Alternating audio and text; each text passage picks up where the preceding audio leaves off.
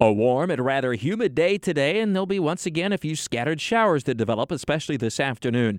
A fairly wide range in temperatures from near the Florida-Georgia border, where temperatures will only be in the 70s, in many cases about the mid-70s, to low to mid-80s when you get across parts of Clay and St. Johns County, especially south of Highway 16. So pretty warm and humid overall, and that humidity will help trigger those few scattered showers this afternoon. And tomorrow's another pretty warm day. We'll be well into the 70s.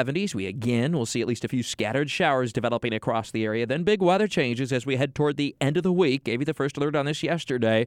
Continue to see a cooling trend Thursday, downright cold by Friday, and a bit of light frost possible for inland areas by early Saturday morning.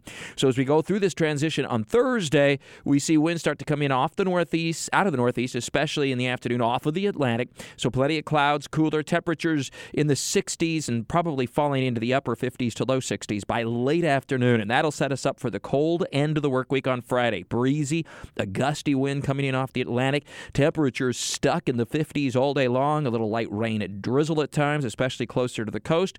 Not a real pretty Friday. And then on Saturday, we start to see things improve slowly, gradually. Skies become partly cloudy, but still a pretty decent breeze coming in off the Atlantic. It'll be a cool start to the weekend.